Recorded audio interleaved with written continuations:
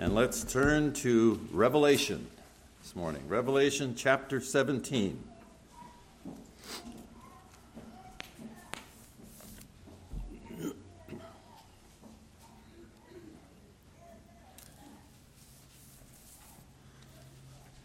Now hear God's word. Then one of the seven angels who had the seven bowls came and said to me, "Come, I will show you the judgment of the great prostitute who is seated on many waters, with whom the kings of the earth have committed sexual immorality, and with the wine of whose sexual immorality the dwellers on earth have become drunk." And he carried me away into the Spirit into a wilderness, and I saw a woman sitting on a scarlet beast that was full of blasphemous names, and it had 7 heads and 10 horns. The woman was arrayed in purple and scarlet, and adorned with gold and jewels and pearls, holding in her hand a golden cup full of abominations and impurities of her sexual immorality. And on her forehead was written a name of mystery, Babylon the Great, mother of prostitutes and of earth's abominations. And I saw the woman drunk with the blood of the saints, the blood of the martyrs of Jesus. When I saw her, I marveled greatly. But the angel said to me, "Why do you marvel? I will tell you the mystery of the woman and of the beast with 7 heads and 10 horns that carries her. The beast that you saw was and is not, and is about to rise from the bottomless pit and go to destruction. And the dwellers on earth whose names have not been written in the book of life from the foundation of the world will marvel to see the beast, because it was and is not and is to come. This calls for a mind with wisdom. The 7 heads are 7 mountains on which the woman is seated. They are also 7 kings, 5 of whom have fallen. One is, the other has not yet come, and when he does come, he must remain only a little while. As for the beast that was and is not, it is an 8th, but it belongs to the 7, and it goes to destruction. And the 10 horns that you saw are 10 kings who have not yet received royal power. But they are to receive authority as kings for 1 hour together with the beast. These are of one mind and hand over their power and authority to the beast. They will make war on the Lamb, and the Lamb will conquer them. For he is the Lord of lords and King of kings, and those with him are called and chosen and faithful. And the angel said to me, "The waters that you saw, where the prostitute is seated, they are peoples and multitudes and nations and languages. And the 10 horns that you saw, they are the beast. They and the beast will hate the prostitute. They will make her desolate and naked and devour her flesh and burn her up with fire. For God has put it into their hearts to carry out his purpose by being of one mind and handing over their royal power to the beast until the words of God are fulfilled. And the woman that you saw is the great city that has dominion over the kings of the earth." The grass withers, the flower fades, but God's word stands forever. Amen. You may be seated as we come to contemplate God's holy word together today. Pray with me. Our Father, thank you for your word, and thank you for the rich and picturesque imagery with which you speak in your word and reveal to us your promises and the realities that are all around us and the hope that lies before us. Would you help us this morning to understand, and would you use your word to encourage us and to strengthen us to continue to press on and to endure in this world, fighting, Father, by your strength against the schemes of the devil and against all of the currents of ungodliness that are in this world and all around us, as we would seek to stand firm in our faith and to grow in your grace and in the knowledge of Jesus Christ. So, Father, give us understanding and give us strength, we pray in Jesus' name. Amen.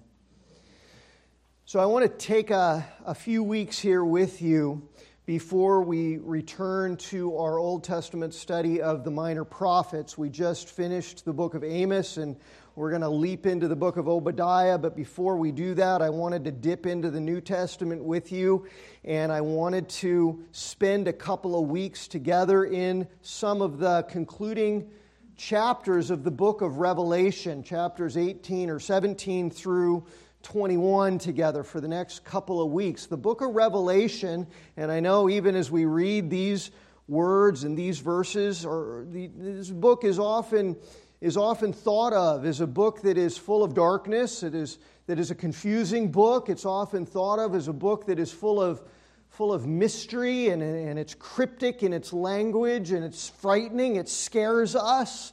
But I want to tell you this morning that even in this chapter 17, even in the midst of all of the dark and scary and hard language that's being proclaimed here, verse 14 of chapter 7 is a microcosm of the book of Revelation as a whole.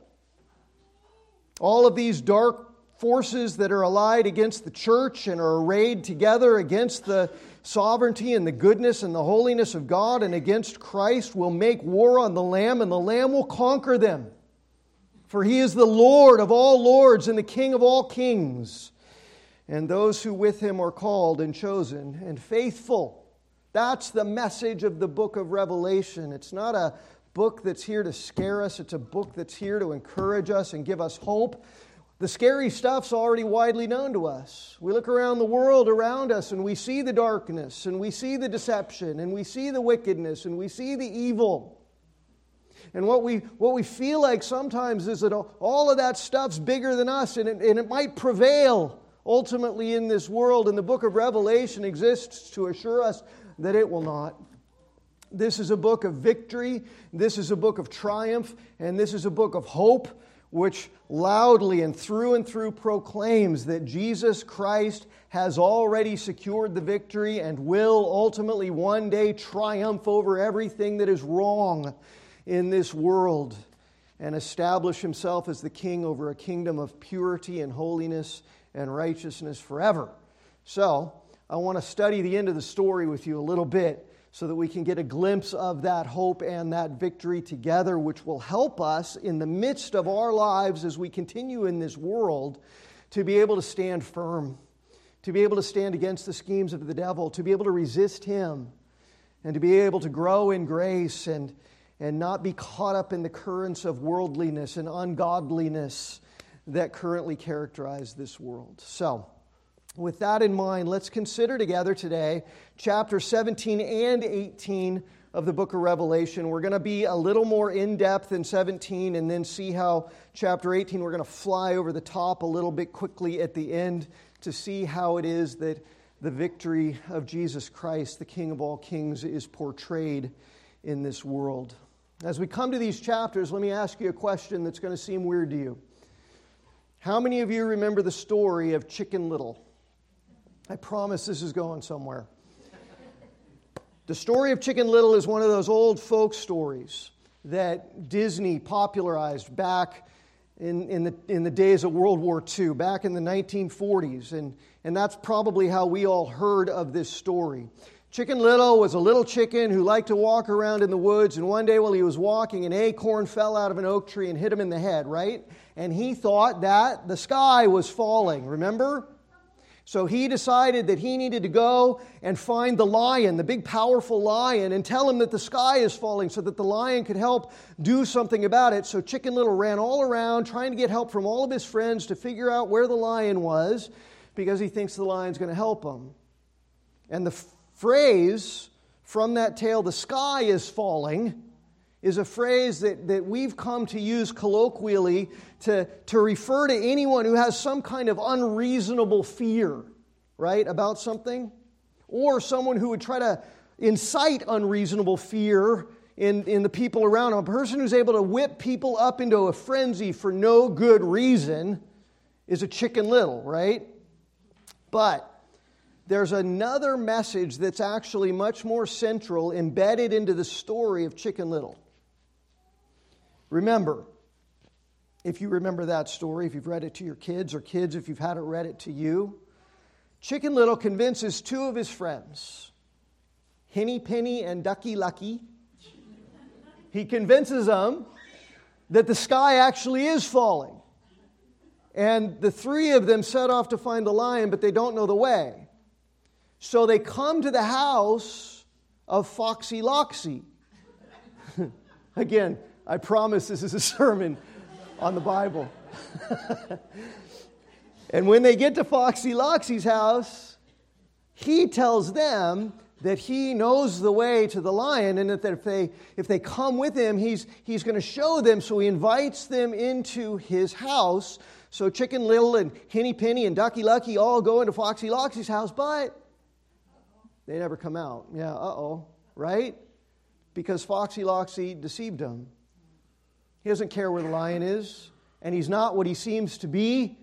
He had lured them in order to eat them. It's another one of those wonderfully dark, morbid little kids' tales that Disney liked to popularize for us. But the point of it was, I think, to warn us of the fact that things aren't always as they seem to be in this world. That things that seem inviting and good might actually be things that lead unto destruction, which is wisdom that the Word of God proclaims.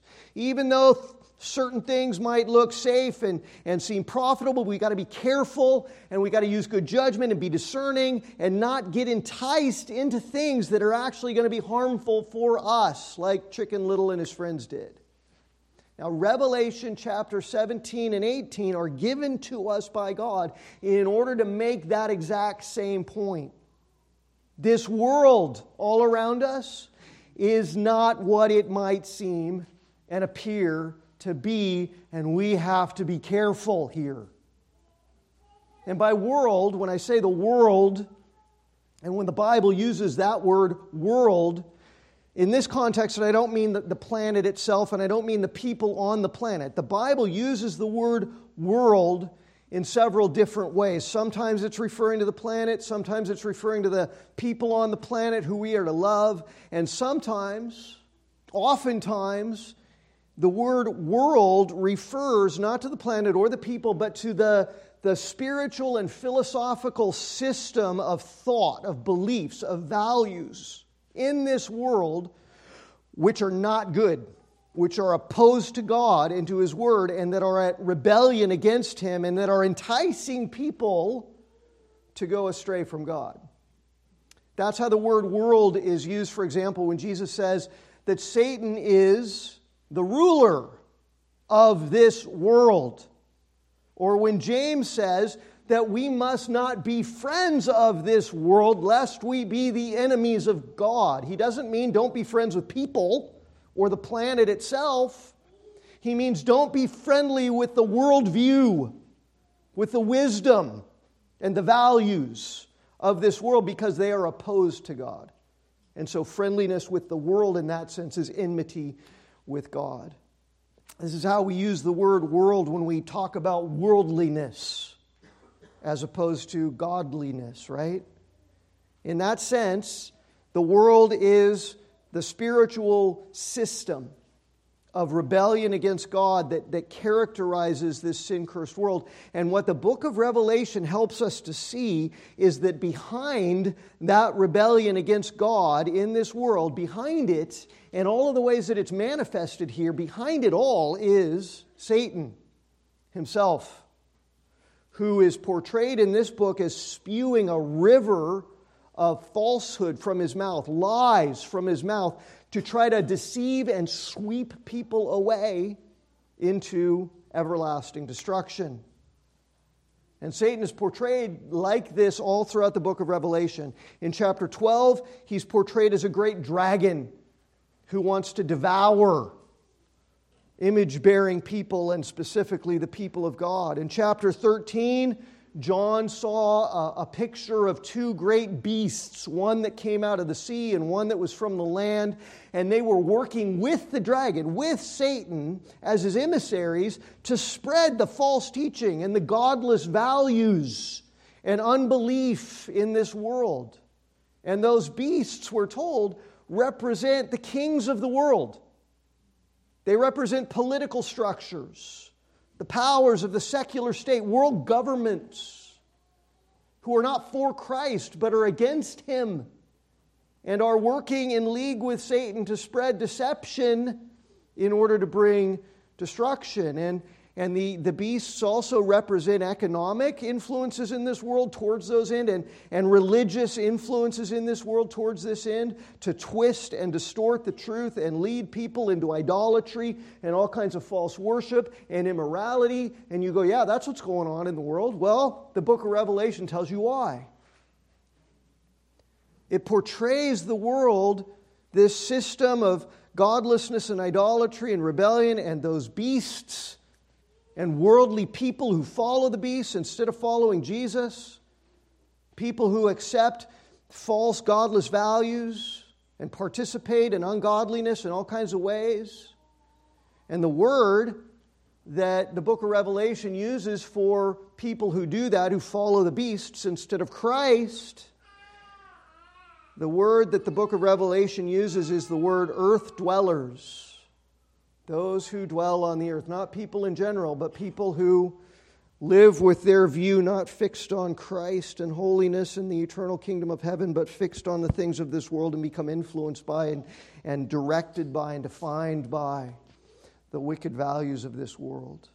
They're said in this book to wear the mark of the beast on their forehead and on their right hands, which means symbolically that their thought processes, their minds, their worldviews, their value systems, their beliefs are governed, as well as their choices and their decisions and the things that they do, their lifestyles are governed by, defined by the world in opposition to God as opposed to the Word of God. They are ultimately being characterized by the mindset that Satan would spew instead of the holiness that God would proclaim. And one thing that we know about Satan is that from the beginning, he's been a deceiver, right? From the very beginning, just like Foxy Loxy in the Chicken Little Tail. He's a master at making things seem different than they are. He's a master at seducing people towards destruction by enticing them with things that look good, that feel good, that seem harmless. That's what he did in the Garden of Eden with Adam and Eve right from the get-go, right? And he's been doing it ever since. Paul says in 2 Corinthians that he disguises himself as an angel of light. He's really good at making evil seem good and good seem evil, making darkness look like light and light look like darkness, and enticing people to make compromises that might seem innocent and harmless in order to get along with everybody in the world. But all of that leads to the snowballing effects of sin and ungodliness that lead towards eternal destruction, and that's what Satan wants. He's the prince of evil. He's promoting the way that seems right unto man, but eventually leads to death, eternal death. That's what he wants. In the version of the Chicken Little Tail that Disney popularized in 1943, I think it was, in the little movie that they put out, Foxy Loxy is actually the one that convinces Chicken Little that the sky really is falling. And Foxy Loxy does that initially after he's reading, in the movie, if you pay attention, he's reading Hitler's Mein Kampf. And he says, here's how I can fool these guys. I can play on their gullibility, their innocence and their naivety and their lack of understanding and discernment and judgment, and I can whip them up into a fearful frenzy and then pose myself as the rescuer from a problem that doesn't really exist but that I created in order that they'll put their confidence in me and then I can eat them. And that's exactly what Satan is doing in this world with the help of the beast. And he's enticing us into trusting the world's wisdom and the world's way. But all along it would lead to eternal separation from Christ and death and destruction. And the name that Revelation gives to this spiritual world system of deception and rebellion and destruction that Satan is behind and working through the kings of the world and the political structures and false religious structures and economic structures. The name that he gives all of that is the name Babylon. Babylon, that appears right here in chapter 17. It first appears in chapter 14, where the whole world system is called Babylon. And it is said to have made all the nations in the world to drink of the wine of her immorality. That's repeated here in chapter 17. What that means is simple. The way that the world thinks is a system of satanic deception that is intoxicating if you imbibe in it. Satan's deceptions and the immorality and idolatry of this world cause people who indulge in that worldliness to become more and more senseless, less and less aware of the destructive effects of sin and the danger of the judgment of God that is to come. Now, that's something that explains exactly what's going on in our world.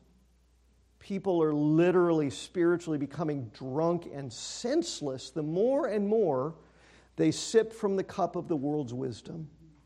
So chapter 17 and 18 here, they pick up all of this imagery and they take that whole theme and they portray Babylon once again, this world system of rebellion and idolatry, false teaching, wickedness, this time portrayed as a great harlot, a prostitute, in the words of verse 1 here of chapter 17.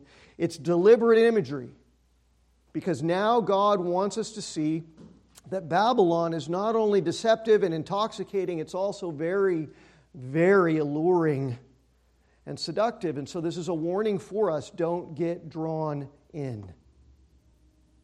The satanic rebellion that characterizes this world is cleverly designed and disguised to be enticing, to be alluring, and to seductively draw people in deeper and deeper with empty, hollow promises of pleasure and success and purpose and meaningfulness in life that not only can't deliver, but actually end up being lies that devour people with growing misery, which leads to eternal destruction. You want to know why the things of the world are happening the way they are? This is why. The God who made it all is describing it for us in detail, in picturesque detail. These chapters proclaim who and what Babylon is, and they portray her great fall. As the holy Almighty God is going to come and rain down judgment, bring the whole system crashing down. They portray in chapter 18 the response to her fall, both by the people of the world who have leaned hard into the world system and by the people of God who have resisted it. And ultimately, they're giving us an urgent plea as the people of God to not participate in the seductions of Babylon, to not be friendly with the world, to not get drawn in, but to come out indeed, to be separate, to refuse to be defined by the false beliefs and false values and lifestyles of Babylon, because when her judgment comes, all who have become seduced by her temptations, all who have been intoxicated with her deceptions are going to get caught up in that judgment with her. So, we're going to work our way through chapter 17. We're going to fly over chapter 18. We're going to find application as we go along, especially in that urgent call to the people of God to separate ourselves from Babylon and to not compromise and take part in her sins. So in chapter 17 here, God is giving John a vision of the fall of Babylon. And in chapter 18, it's the response to Babylon's fall and the implications of it. The vision here in 17, which portrays Babylon and portrays her fall, it's introduced in the first several verses, and then it's shown in verses 4 through 7, and then it's explained, it's interpreted for us. Isn't that wonderful? You get symbolic imagery, you wonder what it all means, and God says, well, I'll interpret it for you in verses 8 through 18. In verse 1, one of the 7 angels that's been speaking to John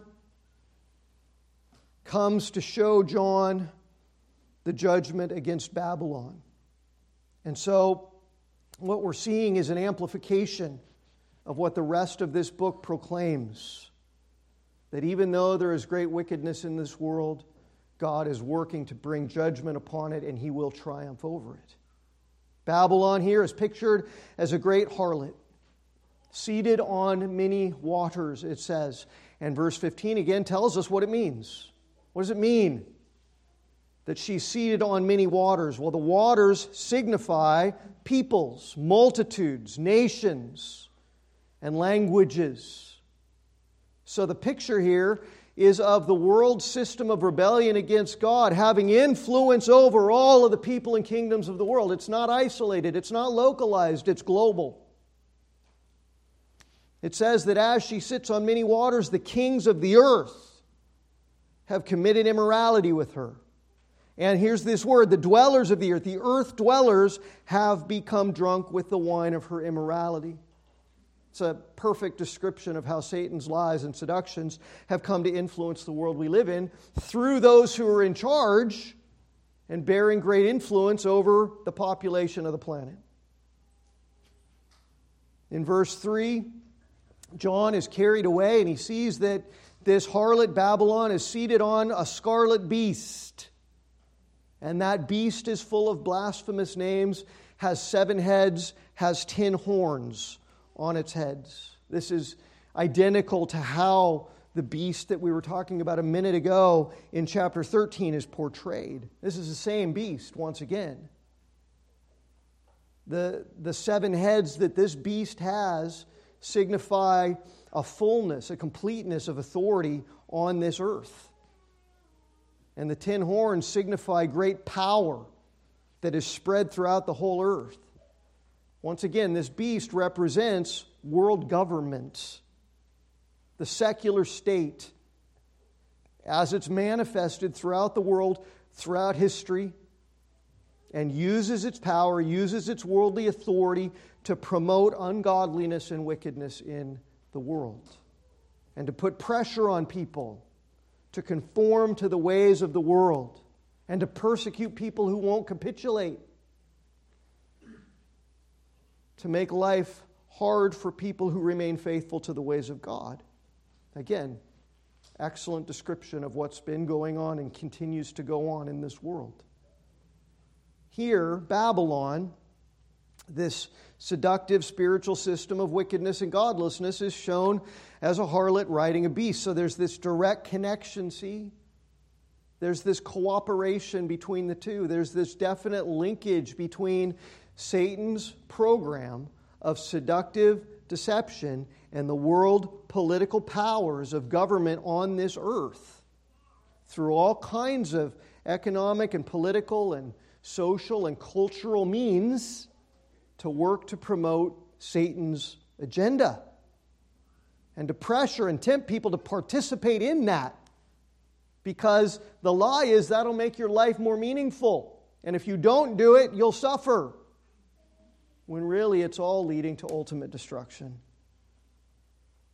And Babylon is shown in verse 4 to be adorned with gold and jewels and pearls, which is just a picturesque way of saying the world system of rebellion against God looks attractive to the people of this world. She allures people with fancy things, with wealth, with money, with opulence, with success, with comfort.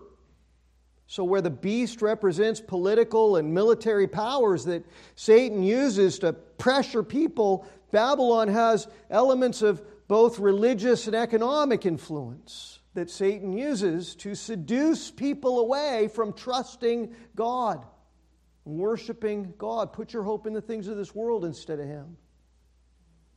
The world offers the promise of hope and happiness and pleasure and success and comfort. But to be drawn in by those enticements is to become tempted by the cup that Babylon holds. She's holding in her hand a golden cup full of abominations and the impurities of her sexual immorality. To give too much attention to the treasures of this world, see, to cherish and desire wealth and success and fame and popularity and worldly treasures too much makes us vulnerable to the impurity and immorality that so often come along with earthly treasures. That's what's going on. Because the heart that wants earthly treasures too much is the sinful heart, the prideful heart, the self-focused heart, the me-first heart. And that heart is set against God. And that heart is weak and vulnerable to the seductions that Satan is offering to the desires of our flesh in this world. So here in verse 5, this prostitute's name is made explicit. She is Babylon the Great, mother of prostitutes and of earth's abominations. The spiritual system of rebellion against God is the progenitor of every kind of wickedness, immorality, and sin that is so seductive and enticing to human beings in this world. In verse 6, Babylon the prostitute is portrayed as being drunk herself with the blood of the saints, the martyrs of Jesus. So that helps us understand the agenda. She doesn't just want to tempt people to indulge in immorality and worldly pleasures. She's not just gleeful about sinful indulgence. Ultimately, she's bent on the destruction of people who were made in the image of God. What drives her as she's driven by Satan is a hatred for God and a longing to see God's people destroyed. So we can see here the antithesis, right, that's being revealed to us in terms of how things work in this world. There's no neutral territory portrayed here, right? There's nothing neutral about the values of this world and about what the non-Christian sector is promoting in this world. There's no common ground to be found for the people of God with the values of this world. Any suggestion that there's some neutral territory where we can kind of let the world define for us what's good and beautiful and true, that's just a lie. That's just a seductive deception that would lead us to being devoured by Satan's lies. In this world, the people of God who don't compromise, who keep standing firm, who don't allow the world to define what's good and true and beautiful and insist on all of that being defined by God from His Word alone, those are the people who end up getting persecuted by the power structures of this world. That's how it works. Satan and the beast and Babylon are going to draw people in with this enticing lie that if we cooperate, if we find neutral territory, if we compromise, if we play along with Babylon's program, we'll have peace, happiness, fulfillment in our lives.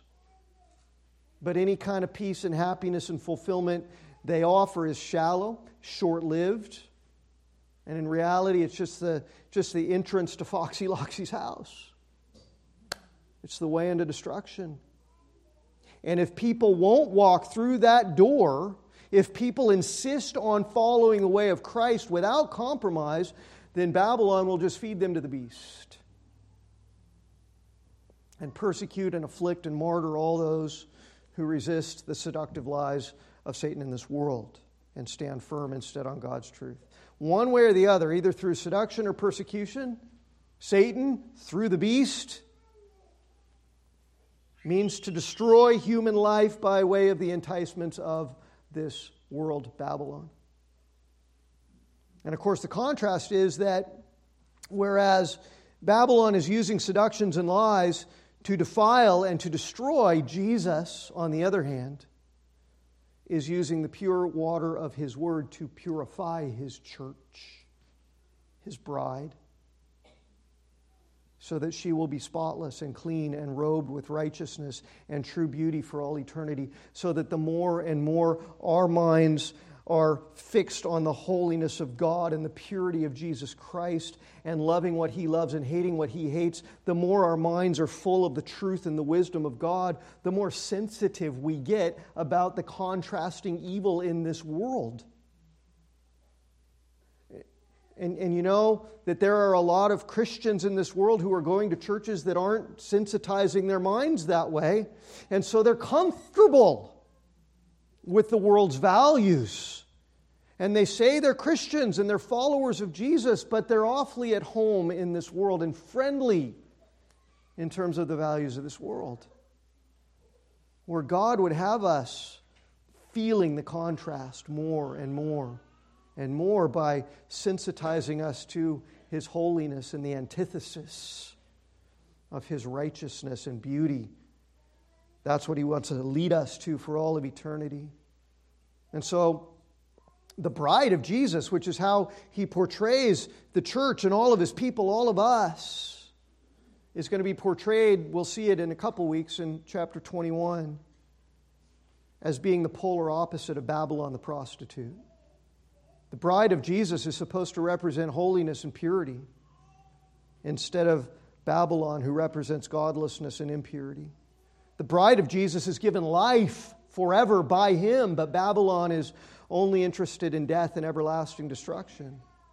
The bride of Jesus is clothed with beauty and glory for all of eternity, but Babylon's beauty is shallow and hollow and fleeting. Her beauty will be turned to ashes in a single hour, chapter 18 says. So the book of Revelation in all of this is urging us, as God's people, where we're living in this world, not to be impressed with the treasures and the wisdom and the values of this world. Not to get drawn in by all of the seductive materialism and worldliness. Not to get drawn in by the wisdom of wokeness and everything that the world says is good and right and true. But to cherish the wisdom and the truth of God and the riches that we have in Christ Jesus. Can't let the world say to us, here's what's right, here's what's good, and we go, well, that's what everybody else is, so let's just go that way. I want to be virtuous like the world. No, you don't. It's the way that seems right, but its end is death.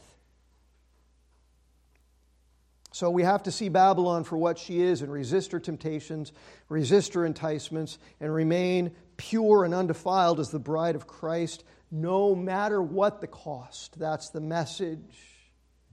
And when John sees this vision and the system of values that this world is promoting and sees that they're portrayed as a seductive harlot riding on this beast representing the governing authorities of the world, and that together Satan and Babylon and the beast are trying to deceive and destroy people, when John sees all of that, he is, it says, alarmed. You say, well, of course he's alarmed. That's scary. He's shocked. He's appalled. That's the sense of this word alarm. But more than that, it means he's afraid. That's what the word means in verse 6. He's terrified by the beast and by Babylon and by how effective they are in promoting the agenda of Satan in this world. He's scared. And in verse 7, the angel who's showing all of this to him asks him why. Why are you afraid? And he doesn't just mean, why does it bother you? Of course it's going to bother him. He means, what are you afraid of? That's a great question for us, Christians. The reason the angel asked John that question is that as terrifying as Babylon and the beast and Satan himself are, we don't have any ultimate reason to fear them. Because the sovereign, holy, almighty God is going to utterly destroy them and be victorious over them. And so we can see the relevance of these chapters for us as we live in this world. That's why it's in your Bible. Not to describe some future time that you'll never be a part of, but to describe the time that you are a part of now and how to endure and live unafraid of the forces of this world because you belong to the King and He is victorious. So in the rest of chapter 17, the angel interprets all of this symbolic vision for John in order to proclaim that the King is going to conquer and Babylon is going to fall. And then in chapter 18, we're shown that fall. And then in chapters 19 through 21, we're shown what lies ahead for those who have trusted and followed Jesus in this life. Here in verse 8, he says that the beast was and simultaneously is not. And what that means is, beast as powerful as it is as good as defeated, and is on the verge of being utterly destroyed ever since the victory of Jesus on the cross and His resurrection over death, His defeat and conquest of that, and His ascension and enthronement into heaven, where He was invested with eternal dominion and glory in a kingdom that cannot pass away. Ever since then, the kingdom of this world, the beast of Revelation, is defeated, is in its death throes. You don't have to be afraid of it. And the day will come when Jesus will return and finish it off. And then the only kingdom that there will be, the only authority and power and government that will remain will be that eternal kingdom of the righteousness of Jesus Christ. So you look around and you say, oh, it's just so horrible here. All the terrible things that are going on. And it makes me afraid all the time. And I feel anxious. Don't be afraid. Babylon is already defeated. And Babylon will fall. It's a guarantee. The world system of authority and government that shakes its fist at God will be brought down. And when it does, verse 8 says, there's this word again, all of the earth dwellers who have aligned themselves with it, who have borne the mark of the beast, who think like the world, who do like the world, all of those whose names have not been written in the Lamb's book of life will marvel. There's that same word, at the destruction of Babylon. Again, it means to be mortified, terrified, horrified. Why? Why will they be terrified? Because they've put all their hope in this world.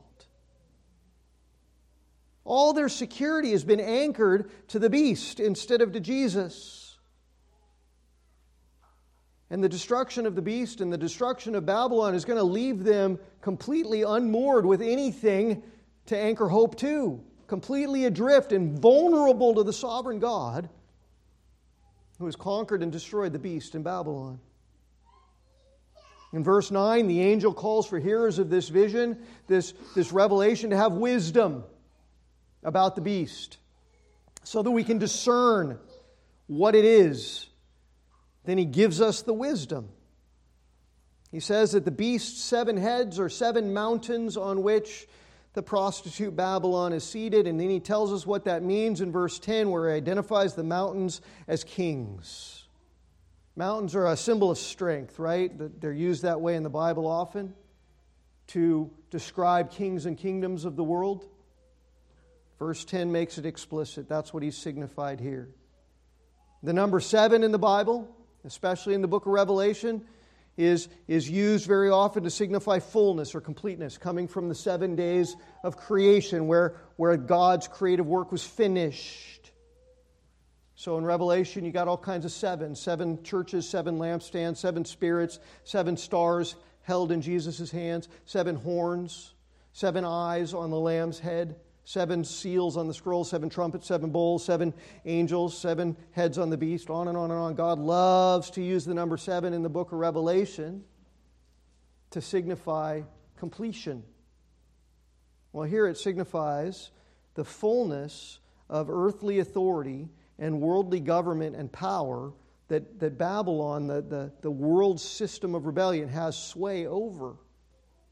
Her godless, rebellious, seductive influence, again, isn't localized, it's global. And it's manifested through every world government all throughout history. Some of these have already fallen, obviously. Verse 10 says, like the Babylonian Empire, the Persian Empire, the empire of Alexander the Great, they fell. Despite all their strength and prestige and influence, they fell. One is, the angel says to John, maybe referring to the Roman Empire of his day, which has fallen in our day. And one is yet to come and remain for a little while, for a short time. Verse 12 calls it a single hour. which is referring to the final phase of the history of the world. Now, I think you should avoid the temptation to try to identify specific nations or world powers, especially with this last one. It's not the point. It's not the point. The point is, where the first 6 heads represent a long history of earthly kingdoms that have come, the last one represents a relatively short period. A final manifestation of evil. One last big push by Satan and Babylon and the beast that's also going to fail and come to nothing fast. That's the point. And the point is, since the birth and the life and the death and the resurrection and the ascension and the enthronement of Jesus, we're living now in the final phase of human history. These last days, the New Testament calls it through and through. The fall of Babylon is imminent. Jesus can come at any time and bring it all crashing down. The kings of the earth, the beast under Babylon's sway, are going to make war against the Lamb, and they are, aren't they? We can see it all around us. But the Lamb will conquer them because He's the King of Kings. And those who are with Him, those who are His people, those who are called by Him, chosen by Him, faithful to Him, instead of the beast, will reign with Him forever. So we have to remain faithful. In His strength, by His grace, even as all the wickedness and idolatry and persecution get more and more intense, and the wheels seem to be coming off of the wagon of this world more and more and more. Seems like there's no wheels anymore. It's just hurtling down a hill and cartwheeling now, right? Well, at the end of chapter 17 here in verse 16, God reveals to us that the wheels do all come off. And the whole system does crumble when the beast makes war against Babylon herself. When the political and military powers of the world that have been shaking their fists at God start to make war against the economic and religious influences of the world that are also in rebellion against God. So they start to ambush one another. The whole system becomes self-defeating, in other words. The destruction goes both ways, and it starts to destroy itself. And so they'll make her desolate and naked and burn her with fire, verse 16 says. World governments, in collusion with false religion and economic powers to make war against God, will end up destroying the economic and religious institutions of the world. It's pictured here. It's happening, isn't it? Great economic resets and global communism, and everybody wants to be so. It's the wisdom of the world is going to destroy itself in its effort to make war against God. That seems so familiar, right? You see the rise of atheism in this world? Religion is being cast out wholesale. Any notion of God is being scoffed at wholesale. Christians are being persecuted all over the world. Religion in general, even false religion, is less and less tolerated by the governments of this world. Economies being brought to ruin with the godless government policies like socialism and Marxism. The beast and Babylon both hate God and have conspired together against God and His church, but Satan's kingdom is a divided kingdom.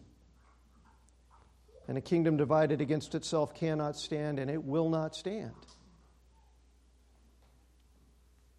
And the great irony, of course, of all of it is that as this world literally rips itself apart, raging against God, they're ending up accomplishing God's sovereign purposes.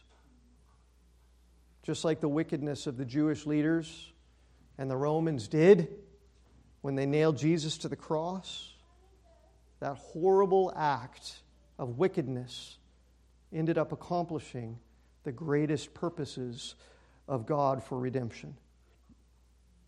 the beast and its allies, the earth dwellers raging in hostility against Jesus, raging against the bride that is His church, turn out in the end to be the weapons that God is using to bring down Babylon herself, who was once the beast's royal consort. But He'll devour her.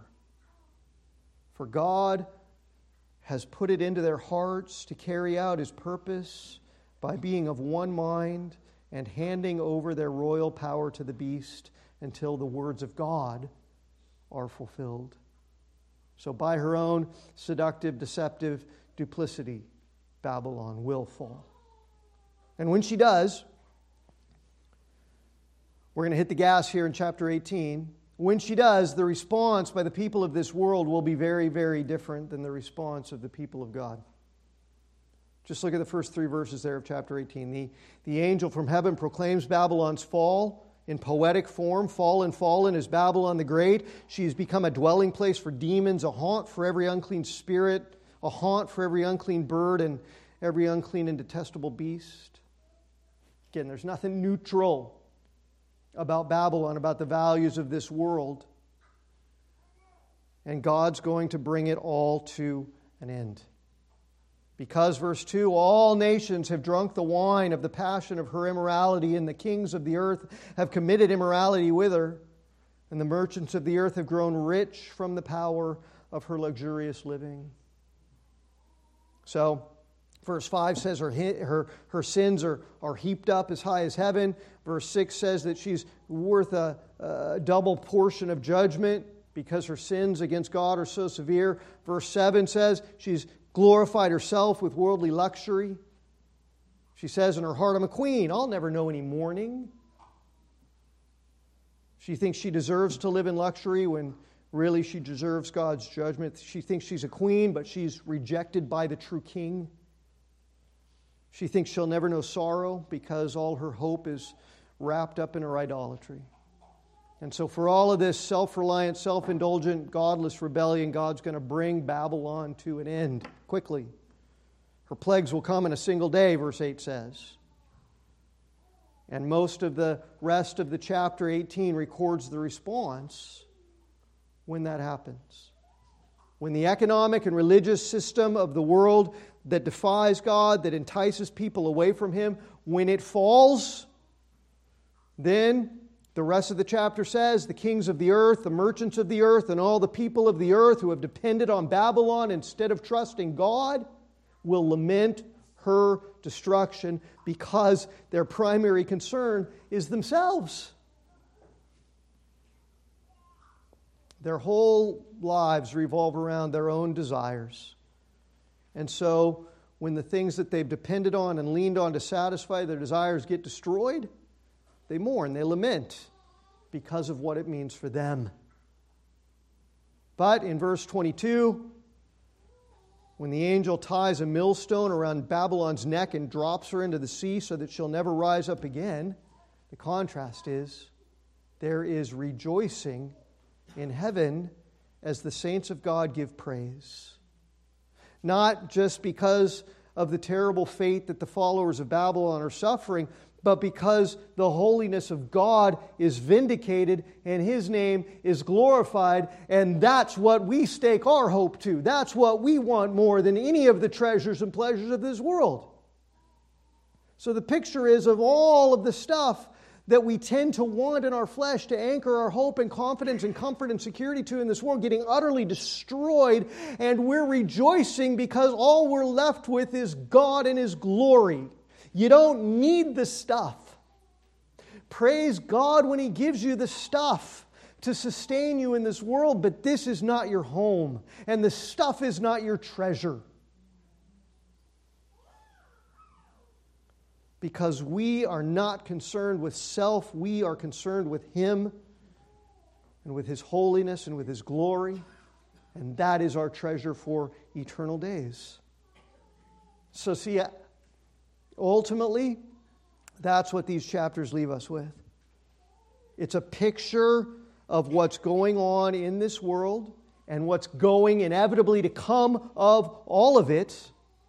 And it's an exhortation to us to not live like these people that are called the earth dwellers, to not be people whose whole lives revolve around our own desires and the things that we can accumulate in this world to satisfy our desires. Don't be consumed with the idolatry of me. Don't be seduced by the harlot Babylon. Don't become intoxicated with the pleasures and the things of this world too much. Don't be deceived by the godless values and wisdom and beliefs of this world. The great exhortation of this chapter is in verse 4 of chapter 18. As the fall of Babylon has been proclaimed. She's gonna fall forever. So come out of her, my people. Lest you take part in her sins, lest you share in her plagues. For her sins are heaped as high as heaven, and God has remembered her iniquities. That's the exhortation for us. As God's people, it's to be separate from Babylon. We live in this world, but we are not citizens of this world. It is not our home. We are sojourners here. And that means we've got to discern all of the ways that the satanic and demonic and godless influences of the devil are at work, in all of the clever and subtle and deceptive ways that he operates as an angel of light, and how they're all woven through the fabric of this world and its institutions.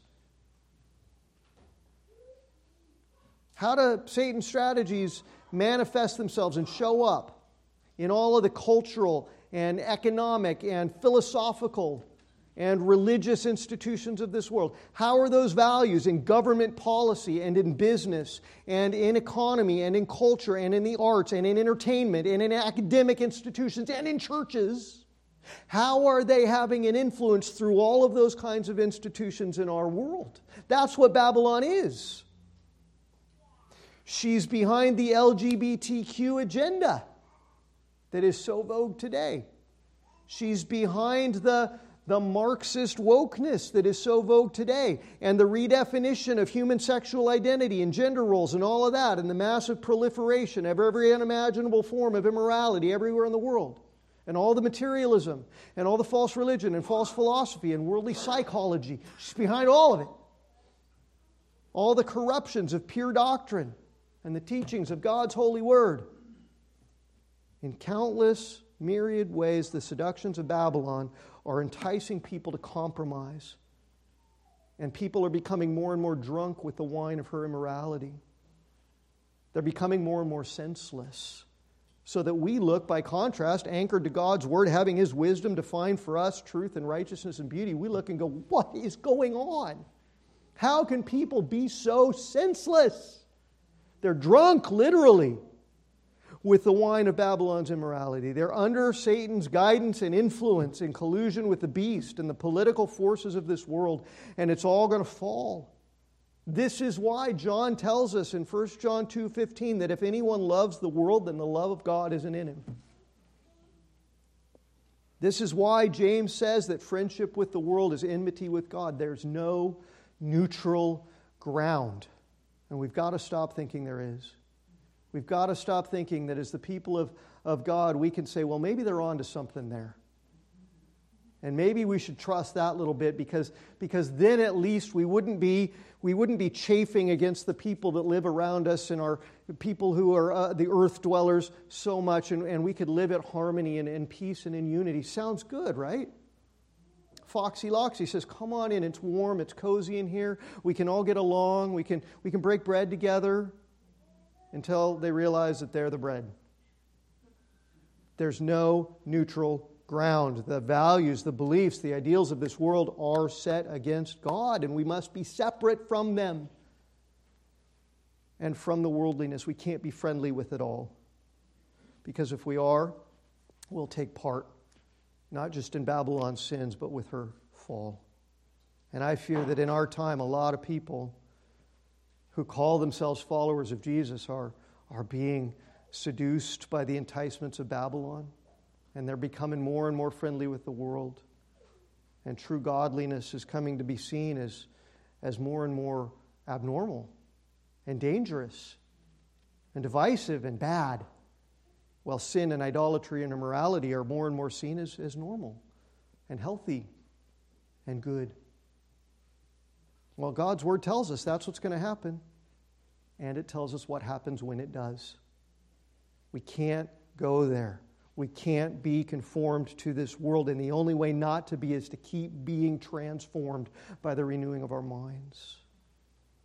So pray with me today, brothers and sisters, that the Holy Spirit will give us great discernment from God's living Word, great conviction to forsake the world and its sinful values, great courage to stand firm for the truth and the holiness of God, the purity of His Word, for the cause of His glory, no matter what the cost.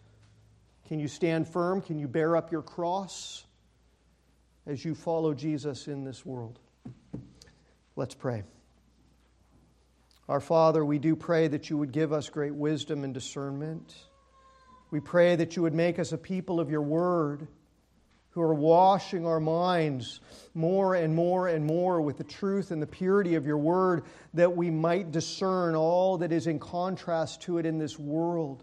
Father, may we not let our minds and hearts be influenced more by the messages of this world and the things that this world is purveying than by the truth of your word, that we might see it for what it is. And Father, give us strength to stand firm, no matter what the cost. Help us not back down, even in the midst of ridicule and scorn and possibly persecution and martyrdom. Father, may we be like Christ, who had his face set towards the cross in order to bring you glory. And may we bear up our crosses as we follow him, and count the cost as we follow him, and remain faithful and also loving in calling people out of darkness and into the light of his eternal kingdom. And so, Father, we simply say, give us grace and glorify yourself and let the light shine. Give us confidence of the victory that is ours in Christ Jesus. And Father, use us in this world while there's still time to shine the light of truth and gospel hope. All of this we pray in the name of Jesus, our Savior and Lord. And we say amen.